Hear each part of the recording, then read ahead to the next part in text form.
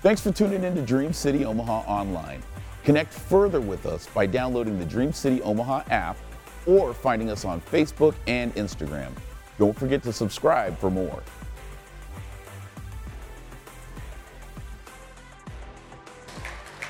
Amen. Well, good morning, everybody. How's everybody doing today? Good. It's good to see you. Good to be with you. We could pray and we could dismiss and we could go home knowing that we've had church this morning, right? Man, how many of you are glad you came to church this morning? I was glad when they said unto me, let us go to the house of the Lord. That's how I feel this morning. And hopefully the fast has been going well for you. We've got a week left. And so for those of you that are fasting, those of you that are fasting food, those of you that are fasting social media, TV, whatever the case may be, we're in that home stretch. We just encourage you to keep your eyes on the prize, which is Jesus.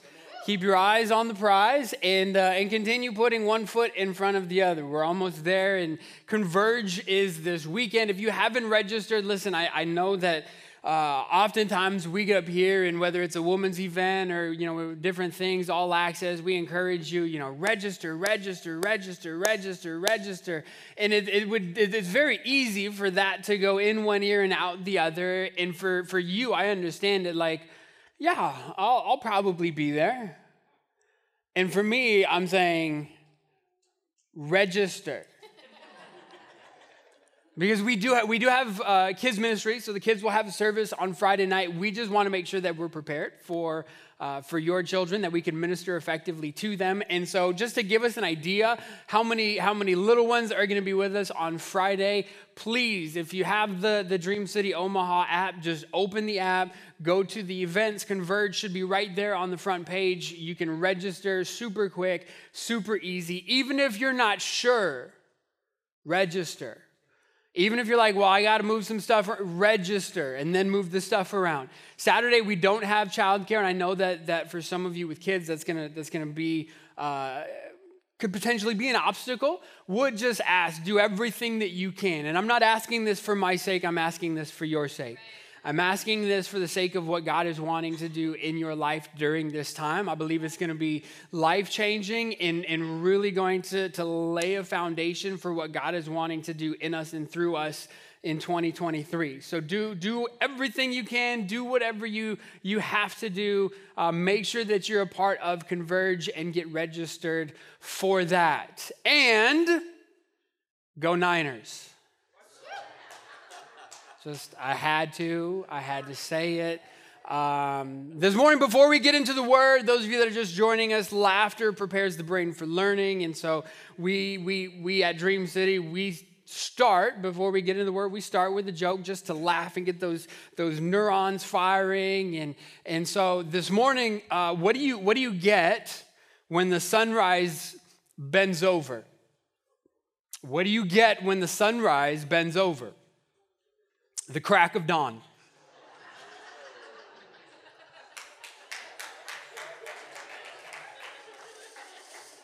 Maybe too far, I don't know. We'll see how many emails I get this week that will determine whether or not that joke gets used again or not. Matthew chapter 28, it's the same place we started last week. Those of you that were with us, we talked about being a disciple, because our theme for this year, what God is challenging us in, is to be one and reach one. Be a disciple who makes disciples. At the end of the day, as followers of Jesus, that is the life that we are called to. To be disciples, pick up your cross, follow him daily, and in your world and in your sphere of influence and where God has placed and planted you to be a light that shines in a way that gives you opportunity to share your faith and make disciples wherever you go. That is what we are called to. So last week we talked about being a disciple.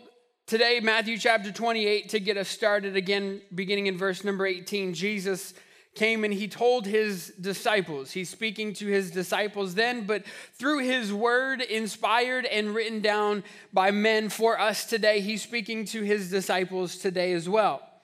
He says, I've been given all authority in heaven and on earth, therefore go. Somebody say, therefore go. Therefore, go and make disciples of all nations, baptizing them in the name of the Father, the Son, and the Holy Spirit, and teach these new disciples to obey all the commands that I have given you, and be sure of this, I am with you always, even to the end of the age. Lord, we thank you for your word. We thank you, Lord, for what you've done already in this service. We thank you, Lord, for what you are going to do as well. We consecrate this time. We set this time aside and give you access, give you control. And Lord, I just ask that as I speak, as I open my mouth, I pray that they would not be my words, but your words. Lord, that as your word goes forth and as your word is planted in the hearts of your people, I pray that it would produce fruit, that it would encourage, that it would correct, that it would rebuke, that it would spur on. Lord, that we would be those disciples that you have called us and created us to be, making a difference, shining like a city on top of a hill. Lord, we love you. We thank you in Jesus' name. And everybody said, amen. Have you ever been misunderstood? In more specifically, have you ever in communication, because how many of you know communication is difficult? Communication is hard. Have you ever traveled somewhere where they even regionally might be speaking the same language as you, but the accent that they speak with is totally different, and it makes it sound like it's a foreign language? Have you ever traveled to the deep south? You ever been down around Baton Rouge and Houma, Louisiana? You ever watch Swamp People on TV, and you see those guys out there hunting out? There's a reason they have to put subtitles. And the reason they put subtitles is not that they're not speaking English, but it's that even in that English, you can't understand a word that is coming out of their mouth. It's like Chris Tucker in Rush Hour to Jackie Chan, right? Do you understand the words that are coming out of my mouth? Like, how many of you guys have seen that movie? You're looking at me right now like you don't even know what I'm talking about. Like, you're not understanding the words coming out of my mouth. Communication is difficult. Communication is hard. And sometimes when you're in communication, you might hear something one way and it's not what was being said. Have you ever been there? Yeah. And you just have this look on your face like, what are you even talking about? Like, what did you just say? I remember last summer as a family, we went downtown and we went downtown for a College World Series game, me, Angel, and the kids. And it started raining that day, as typically tends to happen the second week of June when the College World Series is here. But it starts raining, so the game gets postponed. And so we run down the street to DJ's dugout. We run in to get out of the rain, to get a bite to eat. And we're sitting there, and at DJ's dugout, there's TVs all over on every wall. And there's different sports and different events and different things going on. And even just like the most random sporting, I don't even call it a sporting event. Like, they got the Cornhole World Championships on, and they got horseshoes on, and it's like, is that a sport, a hobby? I don't really understand. But we're sitting there watching and eating our food, and me and Angel over here, Jewel and the kids are on the other side of the table, and at one point during the meal, Jewel looks up, and she's been watching the TV, and she's been watching this tennis match, and it was bowling. She was watching bowling, and so we're sitting there, and Jewel, my little princess, who right now is 10 years old, at the time probably 8 or 9, and she's sitting there, and she just looks up, and she goes, "Stupid ads." Now, before you decide to leave the church, just hold on. Like, me and Angel did what most of you have probably done at some point in your parenting. Looked at each other like, huh? What did you just... Because you know kids, like sometimes they say things and don't really know what they're saying, or sometimes they hear things and they use it in the right context. And I got another story, I'm not gonna share that one, but like contextually, you're spot on, but don't ever say that again. But we're sitting there, right? All you parents know what I'm talking about. We're sitting there at this meal, and Jewel goes, "Stupid ads," and we looked at each other and said, "Jewel, what did you just say?" And she said, "Stupid ads." And we're like, "Jewel, don't make me wash your mouth out with soap. You can't say, Jewel, you don't say that." And she's looking at us now so confused. Because we're confused, and now she's confused, and you know, it's loud in there. There's TVs on. There's people moving around. And it's like, Jewel, what did you say? She said, stupid ads. And I was looking at Angel like, where did you hear that word? Who is telling you this? Did you overhear your mom talking to somebody? What is going on? And she said, no. She said, Dad, I'm watching bowling and I was waiting to see who was going to win this bowling match. And this ad came on TV and I said, stupid ads. I looked at Angel and I said, I forgive you.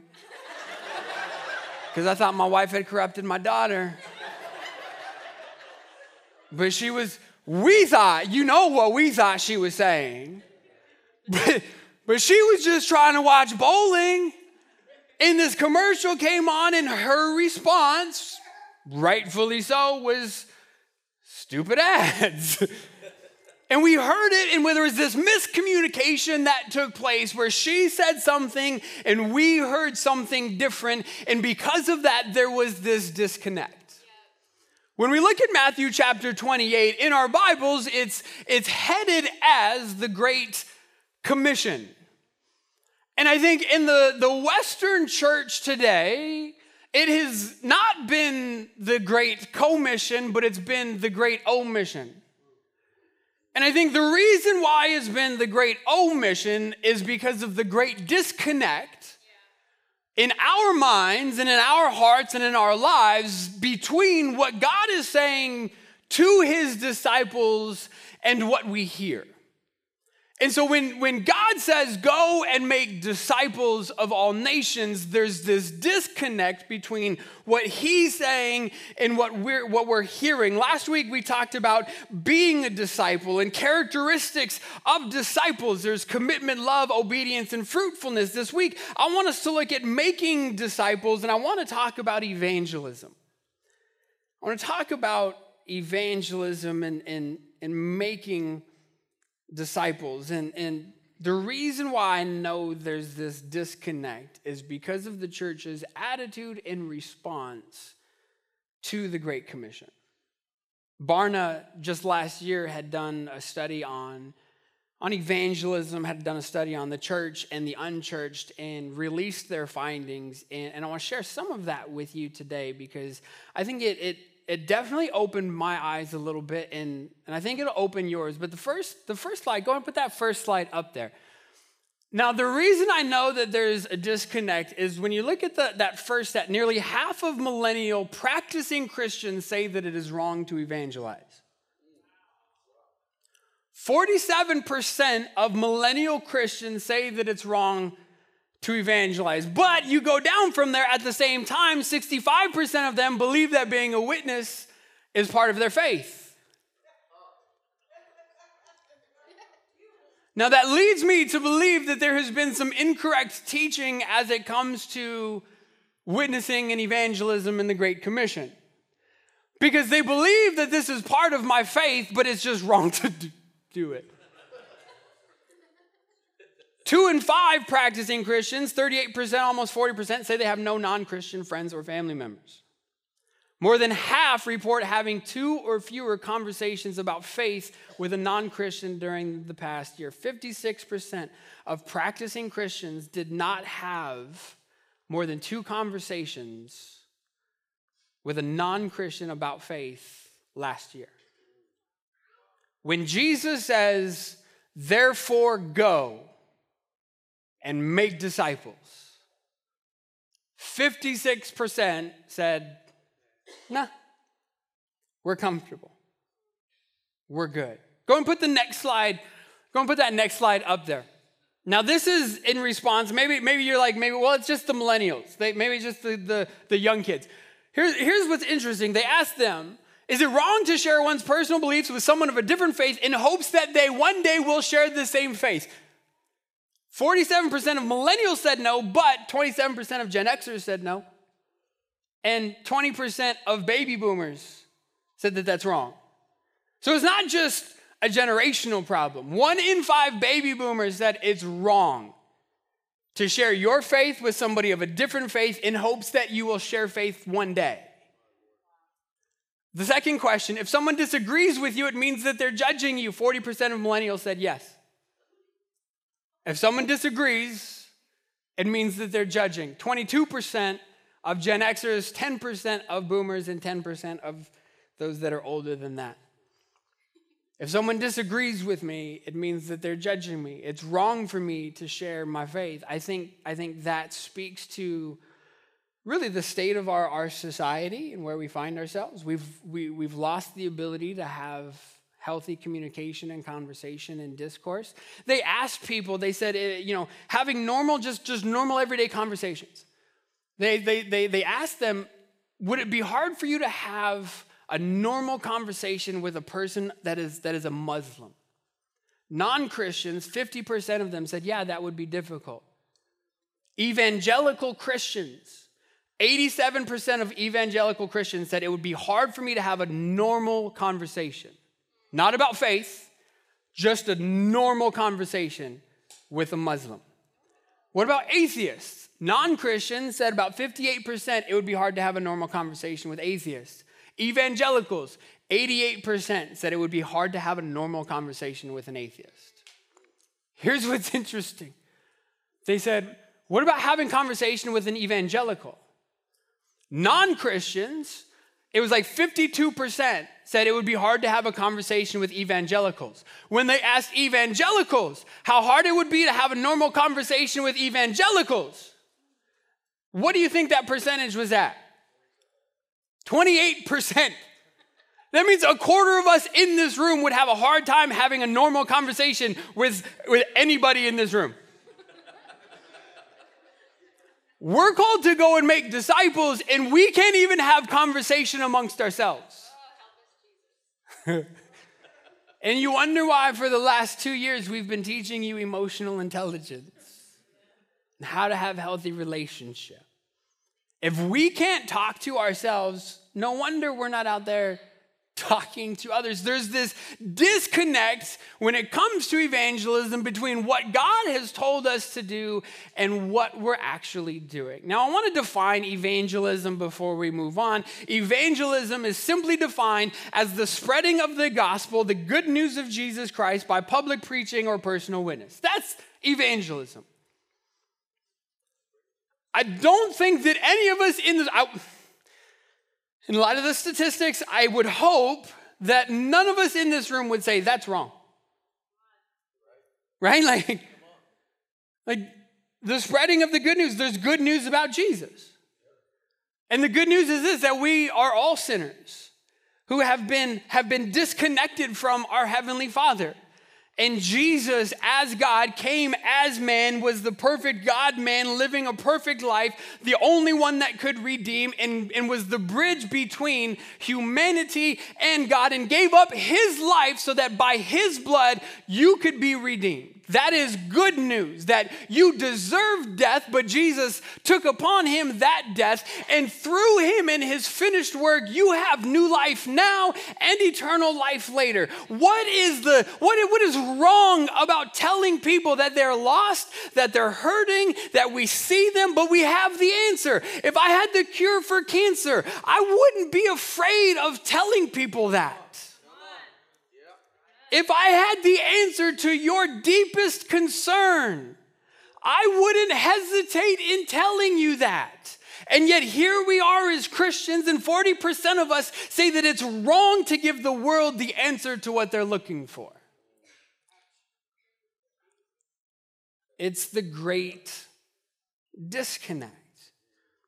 Simply, evangelism is simply sharing the gospel. It's communicating with word and action the good news of Jesus Christ. And that's what we're called to do. I want to give you a couple things. If you're taking notes today, I would encourage you to write these down. First thing I want you to understand is that evangelism is a command. It's not a suggestion. It's not the great suggestion. Jesus didn't say, hey, all authority in heaven and earth has been given to me. Therefore, if you have time, Therefore, if you can carve out time in your week, I know you guys are busy and you're about to be busy spreading, building this whole church thing, and people are going to be hunting you down. You're going to be running for your lives, and a lot of you are going to die graphic and brutal deaths. But between now and then, if you find 5 spare minutes, think about making disciples. He said, therefore, go, because it is a command. And where did he tell them to go? Acts chapter 1, Jesus is getting ready to ascend. And here's what he says, you'll receive power. Pastor Dobie referenced this verse earlier. You'll receive power and the Holy Spirit comes upon you. And you'll be my witnesses. You will be my witnesses. Where? Jerusalem, Judea, Samaria, and to the ends of the earth. He gives them a geographical mandate for this call and this command that he's given them. You'll be witnesses in Jerusalem. You'll be witnesses in Judea, Samaria. You'll be witnesses to the ends of the earth. Now, as you study sociology, or as you look at sociology, they've developed what they call human geography. And in human geography, what that is they're studying how we as human beings engage and interact with our communities and our workplaces. Where are those spaces that we engage? And what they've found is there's 3 spaces that we as humans engage either relationally or economically in our culture, in civilization. And they've said the first space is the home. So you have 3 spaces. Your first space is your home space. It's where you spend the majority of your time, and it's where you have your most intimate connections. And in this space, the people who share this space with you, you have a common bond. Jesus says, Jerusalem, you live in Jerusalem. Your first space is your home. Second space is the workplace. If you're a student here, then that would be your school. The people in your second space, you share a common purpose. You work for the same company. You're trying to achieve the same thing. You're going in the same way. You go to school. Our purpose is to graduate. Come on, somebody. You have people in your first space. You have people in your second space. And you have people in your third space. Jerusalem, Judea, Samaria, that was that region right there that they were in, and then to the ends of the earth. And those are the peripheral relationships that you have. So in the first space, it's a common bond. The second space is a common purpose. And the third space is common interests. It's the people that you run into at the coffee shop that you go to every morning before work. It's the barista who knows your name and you know their name. It's the parents on your kid's sports team. It's the book club that you're in. It's the gym that you go to. Whatever those third spaces that you engage in and interact with, you are called to be intentional. Jesus gave them geographically your first space, your second space, and your third space. And it took 1,000 years for sociology to catch up. But as humans, we have 3 spaces, and we need to make disciples in our first space. Come on. Some of us are trying to make disciples before being disciples. That's why we started last week with what does a disciple look like? We're wondering why people are leaving the faith and deconstructing and walking away from the church at staggering numbers. We want to blame culture, we want to blame society, and society is just so hostile to the gospel. And in some ways, and in a lot of ways, yes, you're right, it is. But those people in our first space, the reason why we're seeing generations of young people walk away is because we didn't take time being intentional in our first spaces to be disciples who made disciples of our children. There's another slide I want to put up. Go and put that next slide up there. Look at this. Among U.S. adults who don't practice Christianity today, 2/3 of them were raised in a Christian family. Half of atheists, agnostics, and nuns, there's this new subset in response to spirituality. Are you atheist? It used to just be atheists. And then it was atheist and agnostic. Atheist say, I don't believe that there is. Agnostic says, I don't really know. Nun says, none of your business. I don't even care. I don't even like, it's not even a thought in my head. Half of them were raised in a Christian family. And nearly all lapsed Christians, so those who came to faith and have since walked away from the faith, 97% of once Christians but now not Christians were raised in a Christian family.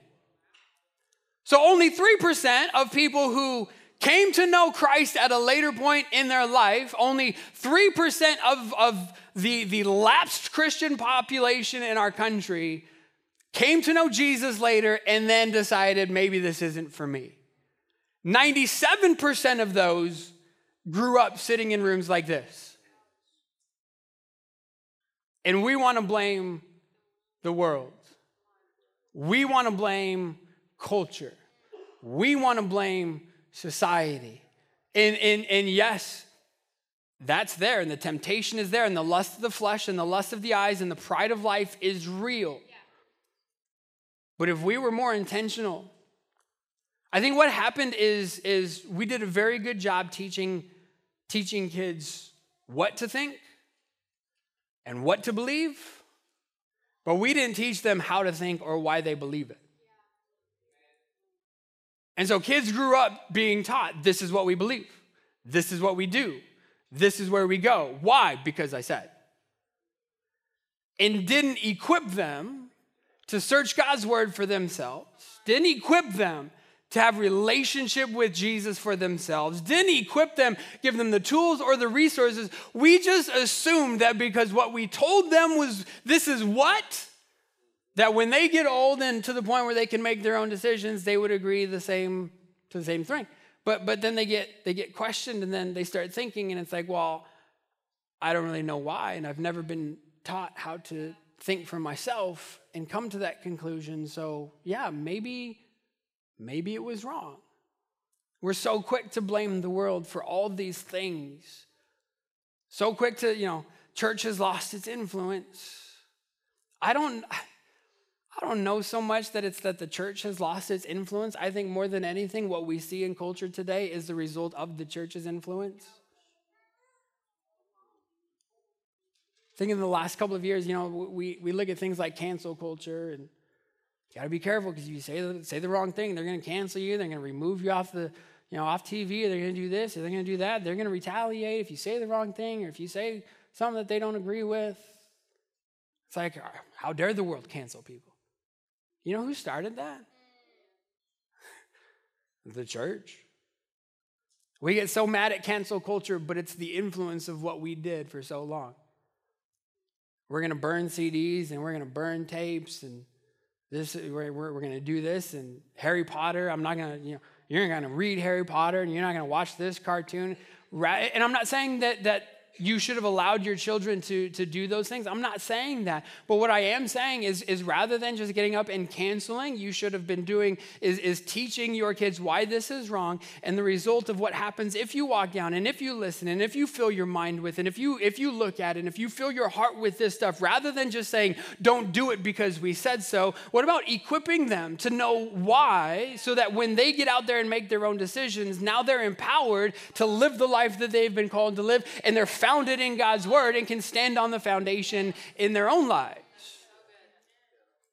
Like as the church, we throw stones at the world, but I think a lot of what we see is a result of the influence that we've had in our culture. And when they've taken it and twisted it and got it to the point where it is now, it's like, I don't even recognize it anymore, so it's them. No, it's us. It's us. So when Jesus says, therefore, go and make disciples, what does that look like? How do I do that?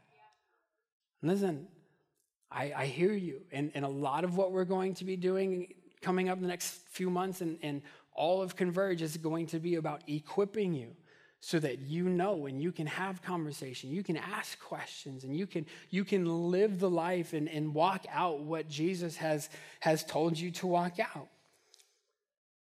As much as I want to hammer in that first space, some of you, it's not your first space or your second space. Some of you need to get intentional in your third space. What percentage, 2 out of 5, it said, Christians have no non-Christian friends. The reason you haven't been making disciples is because you're not around hurting people. Because you don't take interest in people who don't believe what you believe. Who is in your life?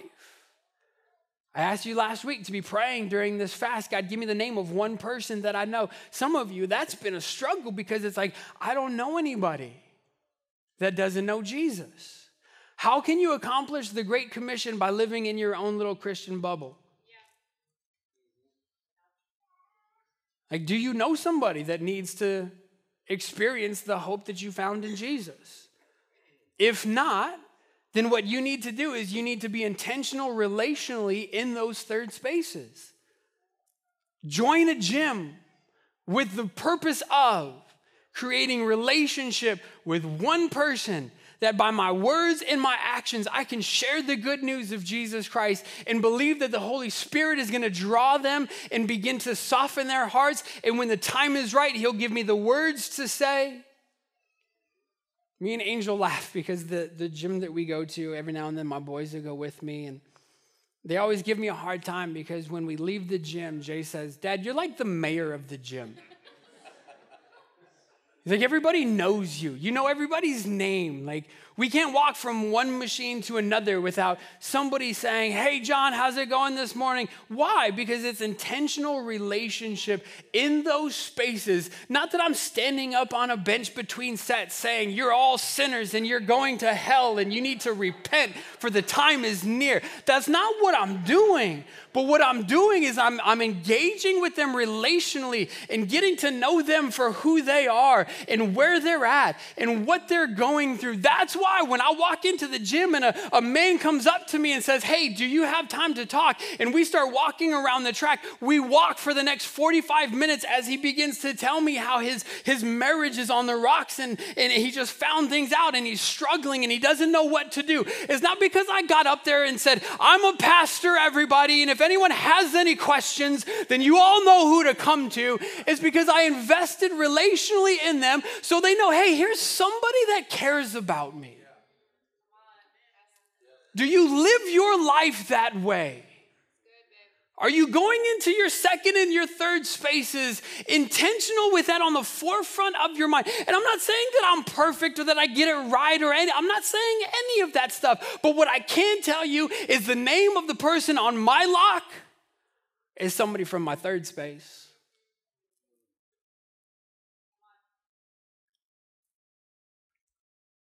The individual that God has put on my heart, somebody that I see 5 times a week.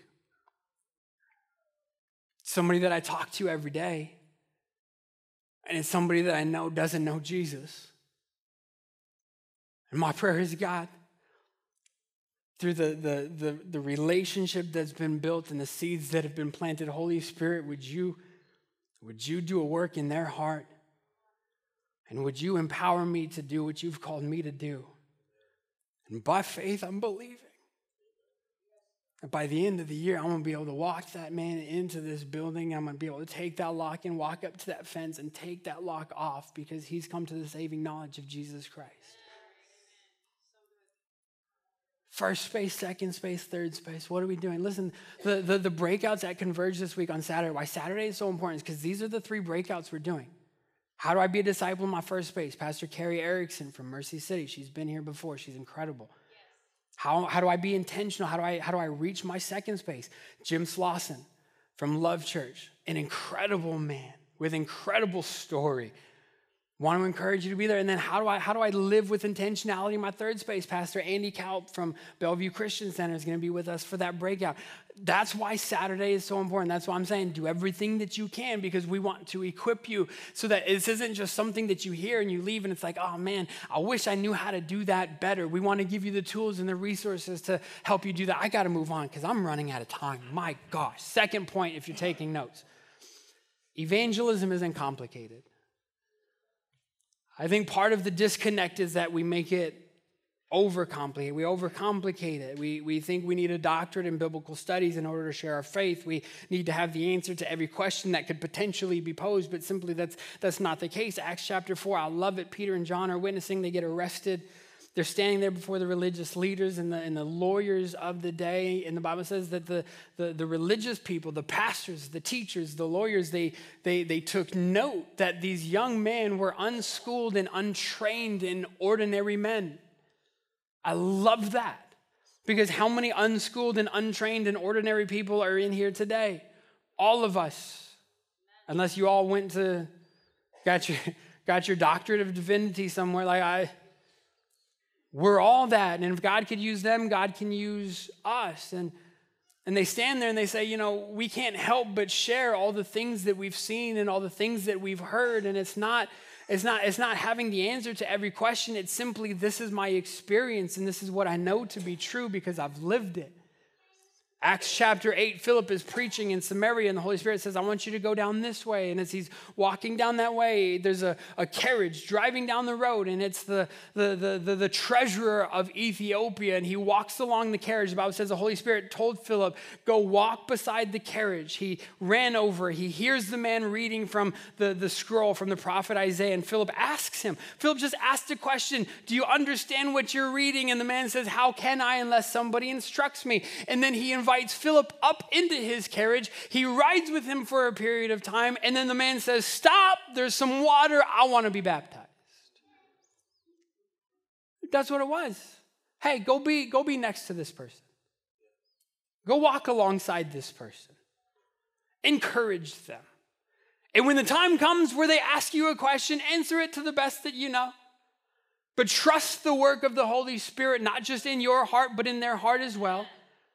And the man came to his own. Philip didn't say to stop the carriage. Philip didn't say, stop everything before we continue this conversation. You must be baptized. Philip simply answered. He asked questions. He engaged conversationally. And as the Holy Spirit worked in the heart of this man, the gospel and the good news of Jesus was taken to Ethiopia. It's interesting because I think we have this idea that the world is so turned off and they don't even want to hear what I have to say. And I don't have all of the answers. Therefore, I'm not qualified. And Barna, part of their study, what they did is they asked the unchurched, what are you looking for in somebody to be able to have these conversations with? Would you be open to having conversations about Christianity and spirituality? And if so, what do you look for? And I think if we were to answer that question for the world, we would think that they want to have the answers to all of their questions and somebody who really knows what they're talking about, but that's not what they say. Go ahead and put that next slide up there. Is there one before that? There we go. That's the one I want. So someone I would talk to about faith in orange. What are you looking for in these conversations? Who is somebody that you would talk to? The number one thing that the unchurched people said, here's what I'm looking for in somebody that I would have a conversation about Christianity with, somebody who listens without judgment. Somebody who just listens.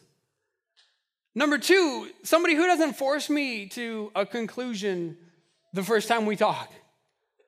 Who doesn't get to the end of it and say, okay, what are you going to do about it? Say the sinner's prayer right now. Number three, allows me to draw my own conclusions. And then number four, they're confident in what they know. They're confident in their own perspective. That's what they're looking for. Go to the next one, the one you put up first.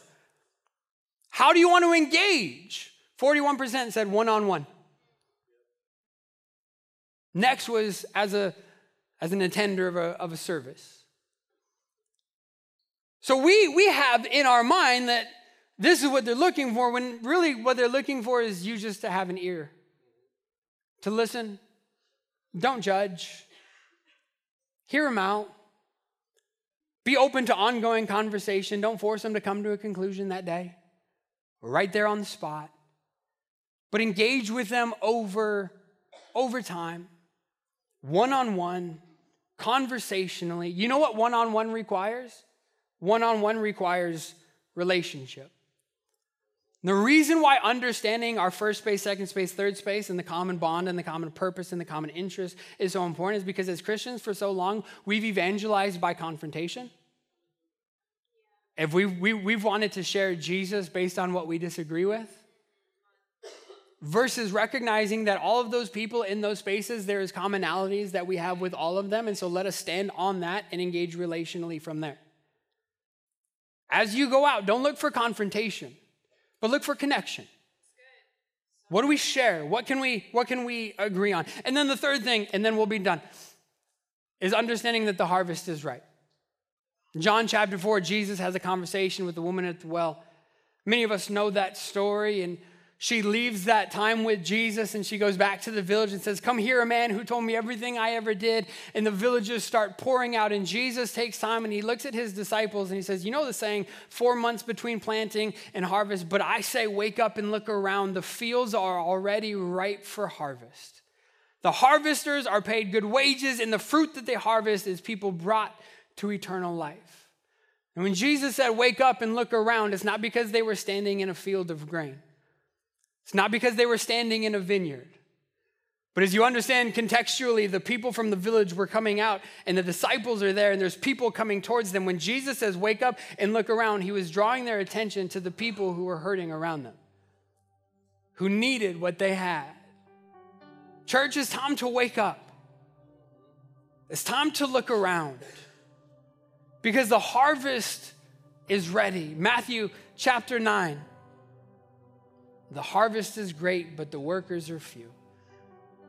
So pray to the Lord who's in charge of the harvest and ask him to send more workers.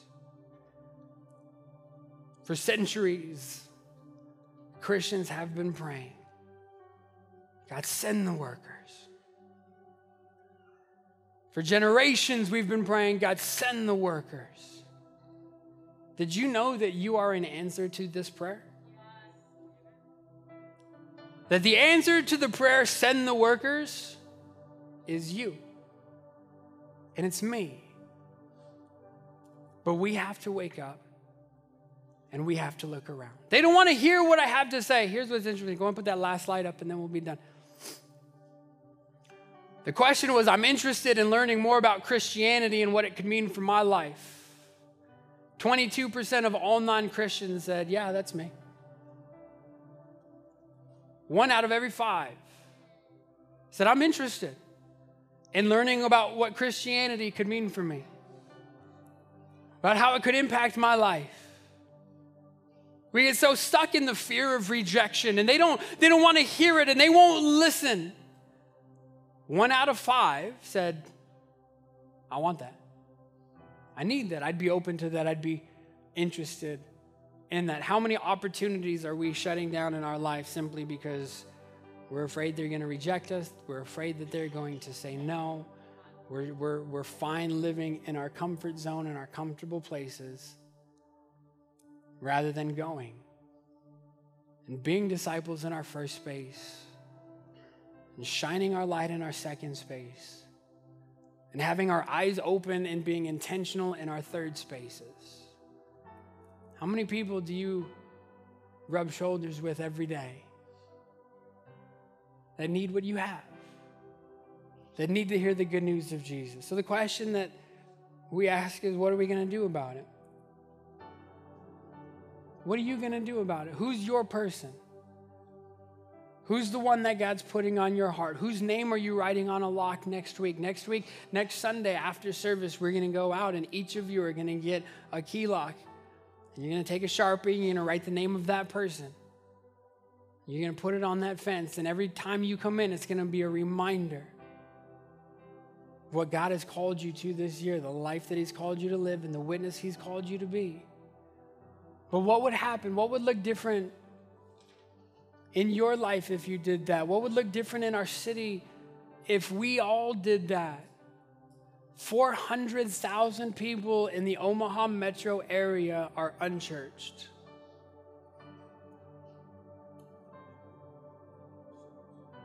Harvest is ripe. God, send some workers.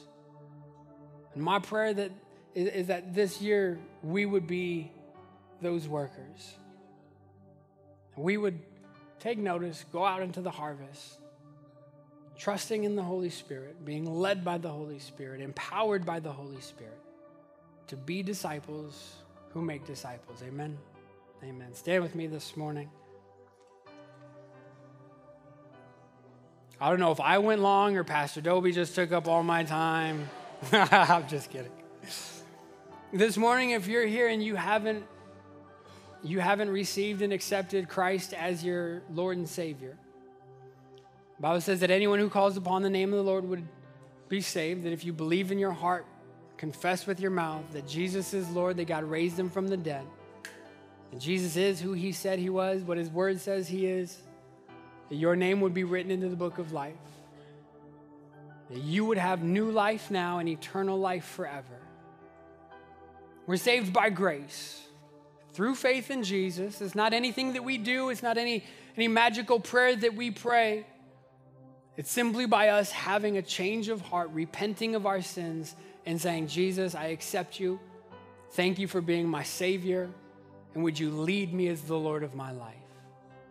And as you submit your life to him and surrender to him, he fills you with his Spirit and enables you to take off that old self and put on the new self. This morning, if that's you, it's not a prayer that you pray, but it's a decision that you make in your heart, and it's what you confess with your mouth. Lord, we thank you for your word today. We thank you, Lord, that as we look at your word, your plan for us was not just salvation. Because if the end game was us getting saved, that every time one of us confessed faith in you, we would be immediately Star Trek transported, beamed up to heaven. And that would be the end of it. Mission accomplished. But Lord, the reason why you leave us here and the reason why the church is the hope of the world is so that we can then go as those workers in the harvest field. To be those whose good deeds shine so that the Father would receive glory. To be those mouthpieces and those ambassadors of your kingdom. Letting our world know that there's a better way. You don't have to live according to fear, but there is power to be found and there is a sound mind to receive. Lord, as we go forth this week, help us to be disciples in our first space. Help us to reach into our second space and help us to be intentional in our third space. Lord, for those that maybe are still asking you, who's that person? What's that name? Lord, I pray that you would speak to them this week. That you would drop that name in their heart, in their spirit as they're alone with you this week. And we thank you by faith that as you empower them, as you equip them, we know that you've called them. They do, as they step out by faith, engaging relationally, the opportunity is going to come that the Holy Spirit is going to do the work. Lord, by faith, I thank you for those locks that are not just going up, but that are coming down as well. We love you. We thank you in Jesus' name. And everybody said amen. Amen. God bless you, church. Love you guys. Have a great week.